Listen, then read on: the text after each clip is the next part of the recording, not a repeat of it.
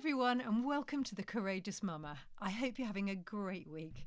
Somebody said to me the other day, does your life get a bit calmer now that your children are older? And I laughed and I said, I think everyone has their own amount of chaos, don't they? So just to name a few in my week to make you all feel better, I decided to paint our Welsh dresser pink, but forgot to tell anybody and then went out. So various people have got pink up the sides of their trousers or on their hands if they tried to get into that particular cupboard. A call from the school to say that one of my children had cheekily put somebody's phone in the microwave, not realising that when they closed the door it would automatically turn on. That was a very expensive mistake. He had to use up all his hard-won earnings that he'd saved from Asda for that. We nearly had a foster child yesterday. Lots of meetings, lots of conversations, got right up to the wire, and then everything changed and we didn't have a foster child. Our lovely neighbour Bertie came to stay for a few days as a respite from his nursing home, which requires all sorts of COVID regulations around it, and not to mention the fact that sometimes his sense of humour is a little, shall we say, Benny Hill.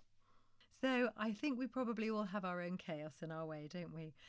This week, I have a fabulous conversation with Alice Bond. She is so fascinating. She's a sort of cultural observer, I would say, a sociological goldmine of information. And we started off by chatting about Christmas because they have a slightly different Christmas. They invite lots of people from the community to come and share their family Christmas with them, which of course they can't do this year because of COVID. But we soon got into some really gritty conversations about what does giving mean? How are today's kids, Gen Z, Gen A, evaluating success in their material world? And what are their perceptions, their influences, and what's their prevailing worldview? I found her really thought through about how we intentionally help our children to think critically and build their own views. And then we talked about tools for connectedness and the challenge, and she really challenged me here, of being unoffendable. Could you say that about yourself? I'll be so interested to hear your feedback on that. We live in an offended era. It's hard to hold an opposing view without being shamed for it. And of course, social media magnifies that. And then we end on a really challenging relational issue as she answers my question, what's a courageous thing you've done? I think you're going to love my conversation with Alice, and you might find yourself pondering it a bit for days to come. Encouraging our children to see that happiness comes in giving as well as receiving. You're trying to be a bit more environmental as well, aren't you? Yeah. Now, I know that a lot of us are frightened by the notion of it because Christmas is so covered in sort of environmental offerings. How do you even begin with that? Yeah, I think it's like any change in life, it's little and often and details rather than trying to do this massive sort of grand sweep of change. But I'm led a lot by our children. They're very environmentally aware. That's probably their highest factor. For me personally, my factor I like to include is justice in the supply chain. So just if there is an option for things which mean people are paid and treated well, then go for that over something else. Chocolonies is a slave-free chocolate bar, for example. It's absolutely delicious, sold in Sainsbury's. But for them, they really want to be low or no plastic. So last year with our crackers, the first thing they looked for on the back was what's the plastic in the single-use plastic. So kind of moving away from single-use plastic, moving more towards justice. And that kind of goes with the whole spirit of we're really happy when we give and when we receive, that we need both. And there's something beautiful about being able to know that every pound we spend is an investment into something, and to know that that could be something really positive for the world and bless the earth as well. So it's small, and it's like every year it's just something. Yeah, it was more about thinking through literally packaging and single-use plastic, and then this year it will be something else building on that. Oh, that's interesting that your children have been the ones driving this. Do you think that's common to their generation? They're more environmental? I think Gen Z, so people born between 2012 and 1997, so that's quite a broad range. And some people debate whether it's 2008, 9, 10, 11, 12. So my daughter's 2008 onwards, my son's 2012. I thought he was Gen A, Alpha, the next one, but I think he might be Gen Z. They I are like that you're that calling generation. it Gen Z, because we get Gen Z so much, don't we? Yeah. Respect Gen to that, Z. but we are Yeah, definitely Gen maybe Z. it's that. Yeah. And you're right, the jury's out on where the exact dates are, but roughly speaking, you got Gen exactly. Z. They're really they're super aware of the environment, and we're led by them on their values of what feels and sits right for them, because they understand the tension between getting nice stuff, which they're also quite passionate about in that generation. Yeah. The material goods are important because they feel secure, but those material goods obviously come at a cost. So we love seeing them work through the cost benefit analysis of certain kinds of products like crackers and whatever that you used on Christmas Day. That's and brilliant. then doing fun family things which involve the environment, which are positive, like making wreaths and things like that, which are more about getting with nature. Going back to what you just said about that generation being quite struck with the material things, what's your basis for that? I've been reading up a bit recently on that generation, some blogs, podcasts, books, and I think there's a sense of it's very straight. Success equals material gain. It's very simple, because there's not much else in our dominant worldview at the moment that is it. And also a sense of wanting security in something that feels like a simple way to get security. That's so interesting, isn't it? Because I remember when my book was published, and a lot of people say, how's the book doing? How's the book doing? And I would find myself eventually saying, well, it depends on your matrix for success. If that book changes one family's life and gives them greater connection with their children, it's massively successful. But then I've got, social media constantly pumping me with the numbers is the thing. The numbers is the thing. And I have to remind myself, actually, the change is the thing. The numbers is a very worldly view, isn't it? Love that. And you've made a very sharp connection between the social media matrix. They are immersed digital natives, especially the younger end of that age spectrum. So for them, exactly that. What social media says is valuable, not totally, because we train children in the West, particularly in this country, to think critically, which is great, but not totally. But often they will absorb that matrix because it comes through that media. So I guess what we're talking about now is building other matrices for success, like connection and feeling loved and valuable, that don't necessarily come through having a very successful job that provides lots of income. Although that is part of it. So it's very interesting. I know I'm going off piste a bit here, but I'm quite interested. Are you intentional with your children about helping them to think critically around those things? Totally. So when we watch adverts, why is that happening? Clickbait, why do you want to do that? Just saying it's fine, it's a business. We are very blessed with the service of technology and social media. I couldn't do hardly anything that I do in some areas of my life without it, but we just need to think critically about the fact it's a business and people earn money. So how are they earning money? If it looks free, where's the cost? So it's just kind of saying it is what it is. It's fine and we're grateful for it. Where would we be without search engines? But just thinking someone's got to pay a lot of people a lot of money for them to be able to deliver that service. So if you're not paying a subscription, where's it happening? And just thinking through that, which is great, and they feel really empowered. And then it's less of a thing. It's like it's just life. Things cost stuff. People have to be paid, and they're either paid through subscription or advertising. So let's just and also just that thing of every single thing you put online. Just be happy that it will be in the public sphere forever. Be aware of your digital footprint, because it's a thing. And if you're happy that what you're going to put on, even if it's private WhatsApp thread, that it could be in public domain forever, do it. And if you're not, don't do it. Don't ever believe delete. Don't ever believe it's private, because it isn't necessarily going to be that way. And that's just really helpful. Again, it's just empowering them to go, it is what it is. And what ages what ages do you give yours phones? So we've got a 12, 10 and 8-year-old, and we're a bit late because we kind of decided to give our 12-year-old her phone when she started secondary school. So a lot of people are getting it maybe year 5, year 6, but they live very, very close to us. The walk to school is very close. There's no particular need beyond the social side of it, which is very important and probably in some ways the most important, and the taking photos side of it. So a lot of using of our phones, taking photos and filming.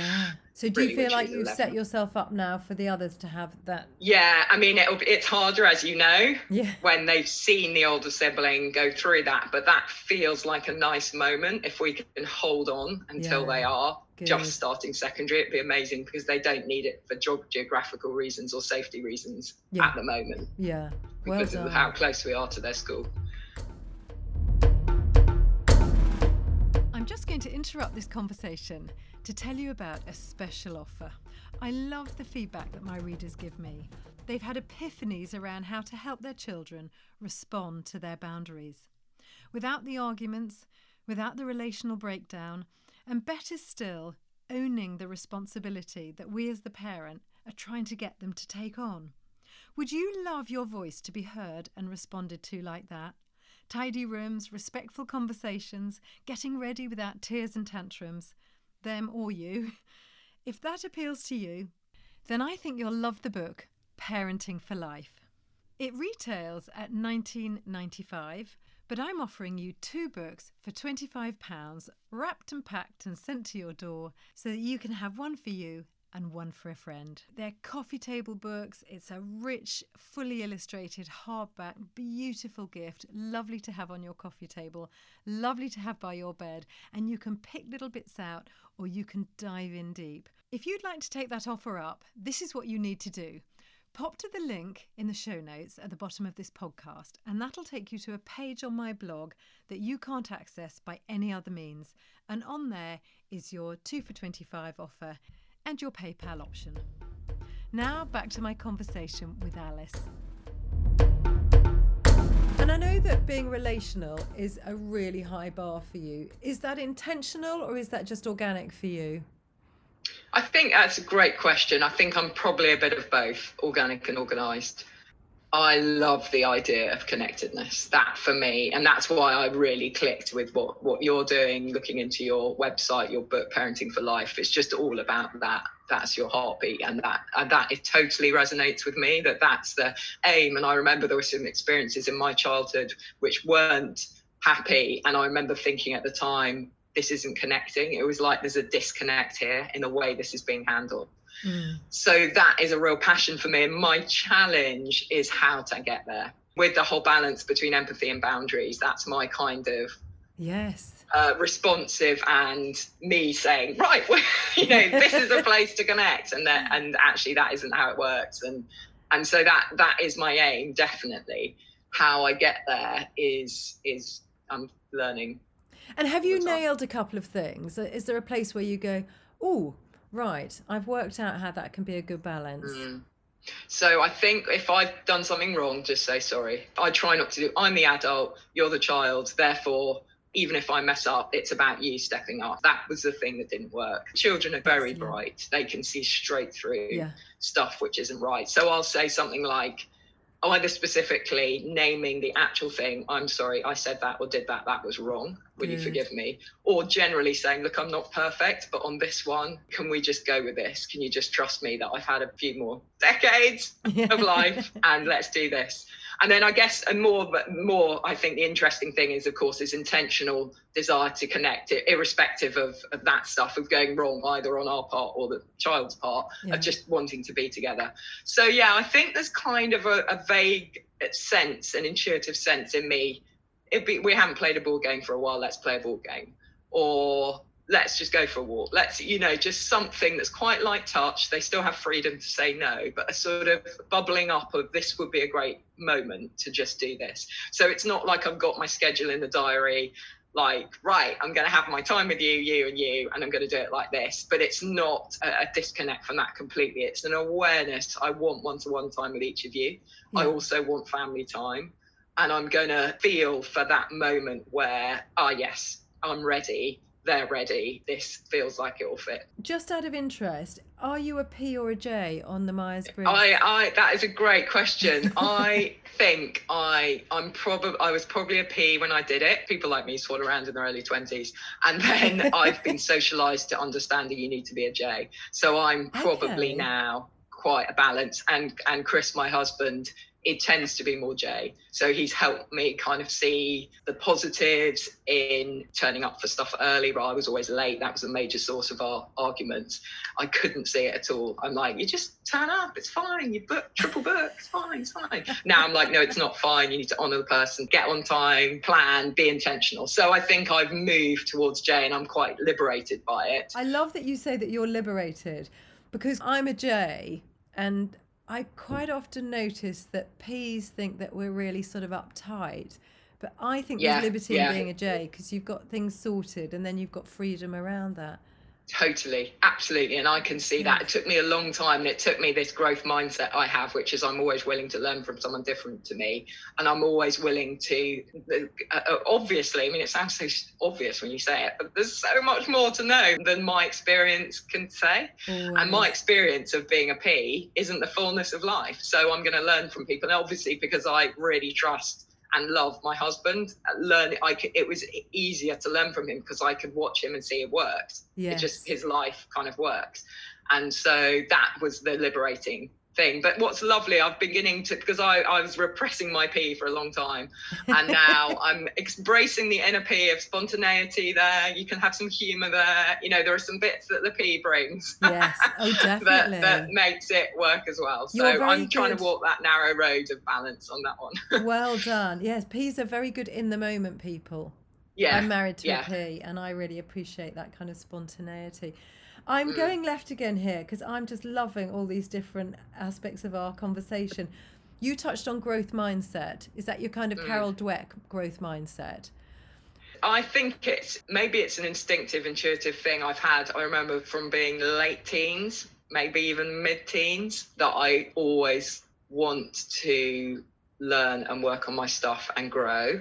I don't want to die with a big cultural blind spot that was obvious to everyone else and not to me. And so I'm open to challenge from whoever it is, however well or badly it's packaged, including my children, and especially them, because I think they see very clearly in many ways.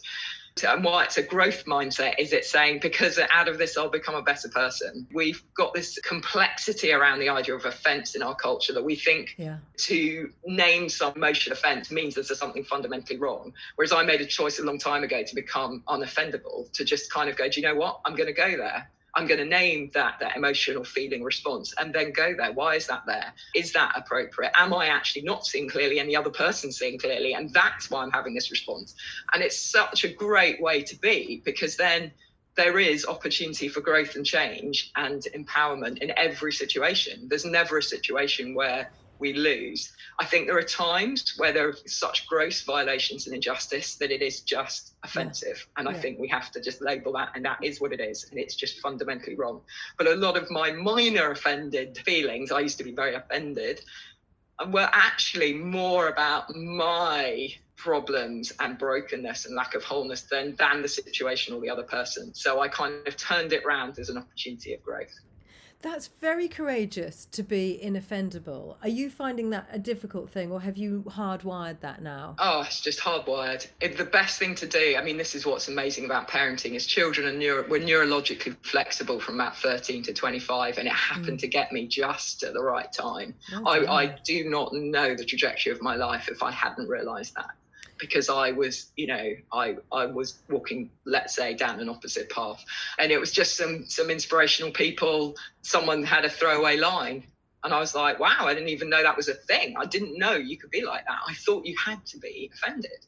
I didn't know I could become unoffendable. And it was just the right time in my 20s for me to go, okay, I'm choosing that way. And it's just brilliant. It means every single thing that happens that I could take as negative, I name it and frame it. It's like, I name it, this is uncomfortable, this is distasteful, this is, it touches on rejection in me or insignificance or all these different things. But actually I frame it with, this is also an opportunity for growth and change. What's true, what's not about me, what is their stuff or what's mine, what's the situation stuff and what's mine. If it's my stuff, I can deal with it. And then how do you equate that with building friendship? So for example, if you've got someone who does manage to, do things that you would consider to be inappropriate, potentially hurtful, How do you handle that in terms of remaining connected to that person, but knowing that they're continually choosing to do something? That's really good. That's really good. This sounds awful, but we borrowed this off a friend of ours. I think our relational maps are a bit like a London tube station. Yeah. There's Chris and me and the kids. Then there's close friends and family, and then there are people who are like zone 3, 4, 5, 6. Okay. Zone 2, 3, 4, 5, 6. I just let it go. It is what it is. Wow. If it's repetitive, if it's like a work relationship thing where actually it will affect a lot of other people and it's not, it needs to be dealt with in a more professional way, that's one thing. But in terms of just straight relationship, where it's me and them, I just let it go.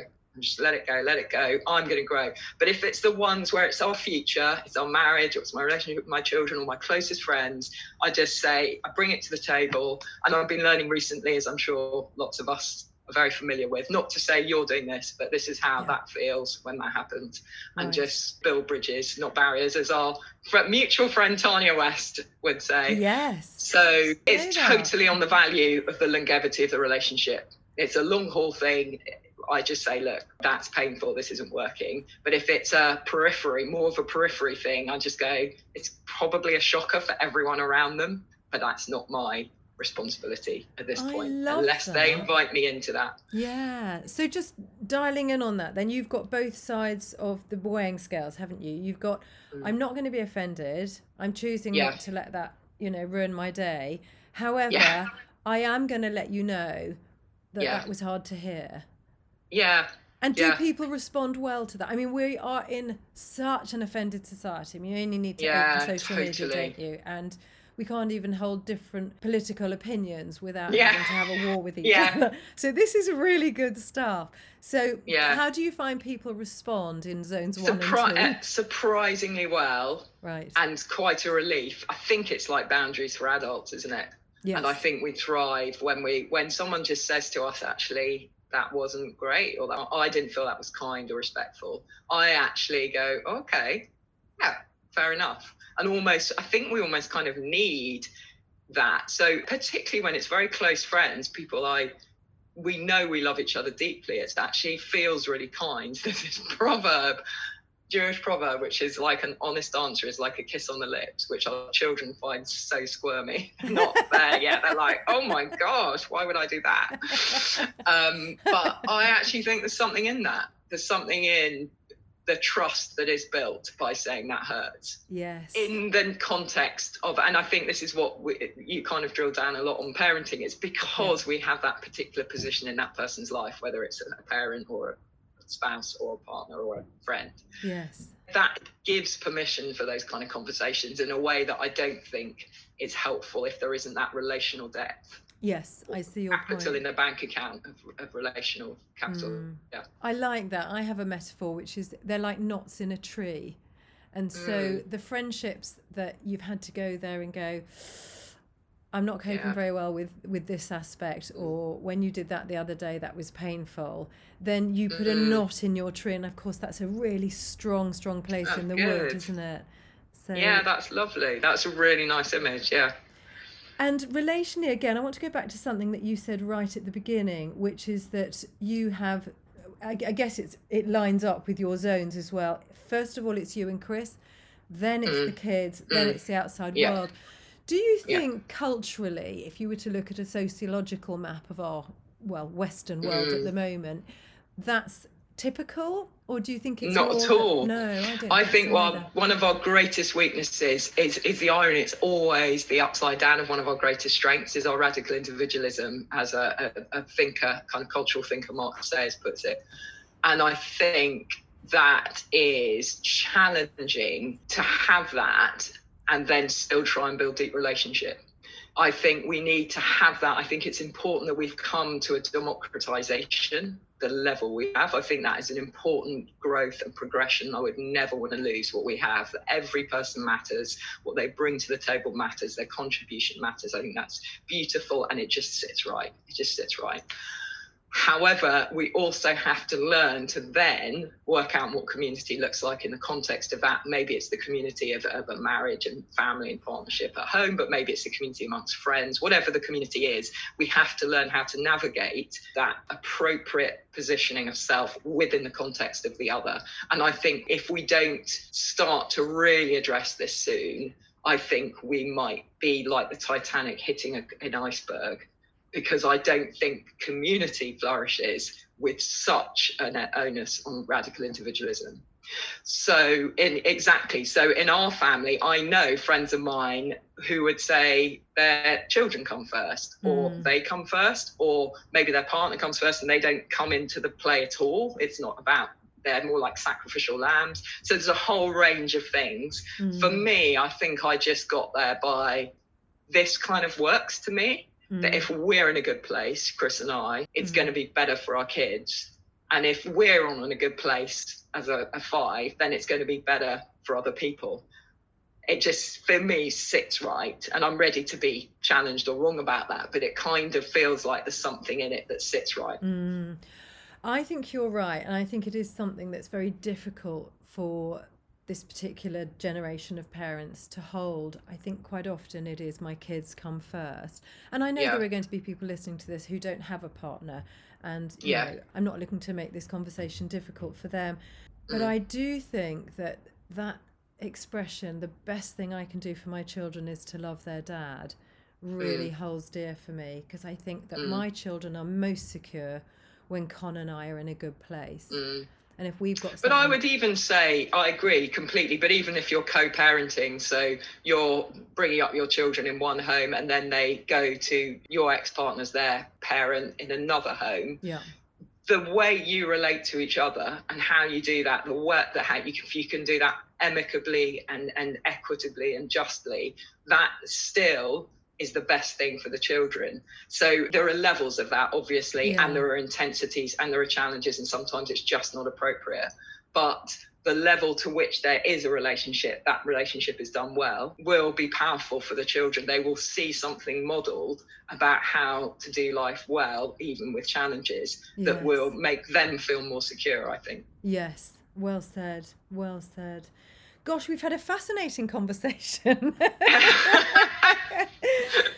Now, I was going to ask you, what's a courageous thing that you've done as a mum? But you've already told me that, you know, one of your courageous things. So have you got anything else up your sleeve? Yeah, so that one you've just mentioned was always have a growth mindset. Whoever, whatever, however it's packaged, be willing to change and learn and grow. Love that. Including my children. And then the other one is have a fully transparent relationship with Chris. So that's not something I control about him. That's his choice. But from my point of view, I'm going to have one life, no secret life, no double life, just everything's out there on the table appropriately in a way that we really can then build trust in the relationship. Now, a lot of people would say that honesty is really important. Trust is really important to them. But where would you say that's challenging for you? It's risk, isn't it? And that everything about human connection is risk, and risk is risk. It can work really well and be the most incredible experience of our lives when we take risks, and it can also genuinely go wrong. And I think it's learning how to move in vulnerability appropriutly. I grew up trained in the opposite. I was trained in cynicism, in skepticism, in self-protection. So this has been a real unraveling to learn that this way of life is better. And when I weigh the two, I keep wanting to do the vulnerability, trust, honesty, risk thing, because the other approach just dehumanizes me and probably then the relationships I'm in. So I think I don't know how it works. I don't know particularly why it works, but I feel like that way of life works, even though sometimes it's messy, can go wrong, it's awkward, it's painful. It still feels better than the self-protecting, cynical, skeptical, not bringing my whole heart to the table option. Just doesn't seem to work to build flourishing relationships. And I realise I'm on tender ground here because it's going to be personal to you and Chris, but can you think of an example, without obviously giving us detail, of something that you've shared that you wouldn't have done in your previous morph of cynicism? Yeah, I think it's probably threads of this is how I feel in this situation, or maybe saying something specifically that I've done that was wrong that I would have attached shame to, and just learning not to, just to say I did that. I want you to know about it, or I felt that, or I thought that. That's not who I am, but that happened. So it's kind of maybe more concrete things, but just saying I just want you to know, but that's not who I really am. Or generally having an approach which is, this is still so hard to say, but that I kind of feel a rejection with that, or with this, or, you know, that I struggle with that because of the insignificance or whatever it is. So I guess there's two levels. There's the concrete, specific, I actually just, this thing I want to make sure you know about, not to do anything, but just so that I'm open, versus a general approach of, when I feel those kind of emotions or feelings or thoughts about myself, which are marked more by low self-esteem, just making sure I get them out and enable them. Again, not looking for rescue, not looking for anything, because that's inappropriate, but just saying, this is what's going on with me, and I'm just going to bring it to you because I want you to know me. I love that. And is he good at receiving that, or has he learned to be good? Yeah, what was amazing was we met at university, where you think you're busy, you think you've got no time. Actually, you've got a lot of time. So we just did all like loads of. We had a lot of time to do a lot of deep chats and process a lot of stuff together. And so I think from the very beginning, he's an introvert and I'm an extrovert. So it's definitely going to be less words, but it's still as concrete and strong with him, what he brings to the table. He will bring those thought processes and things. And when I say stuff, I think we've learned how to do it in a way that is appropriate and doesn't move into any kind of codependency or anything. It's just like, this is who I am, this is who you are. We respect our self, but we also want to be known. So yeah, I think again, it's a hard thing over like 20 years, isn't it? These things. But I think we're at a place now where it's quite quick and easy to just go we're back. Yeah. You know? I love that you've defined I am from I did. I did that. Yes. That's not who I am.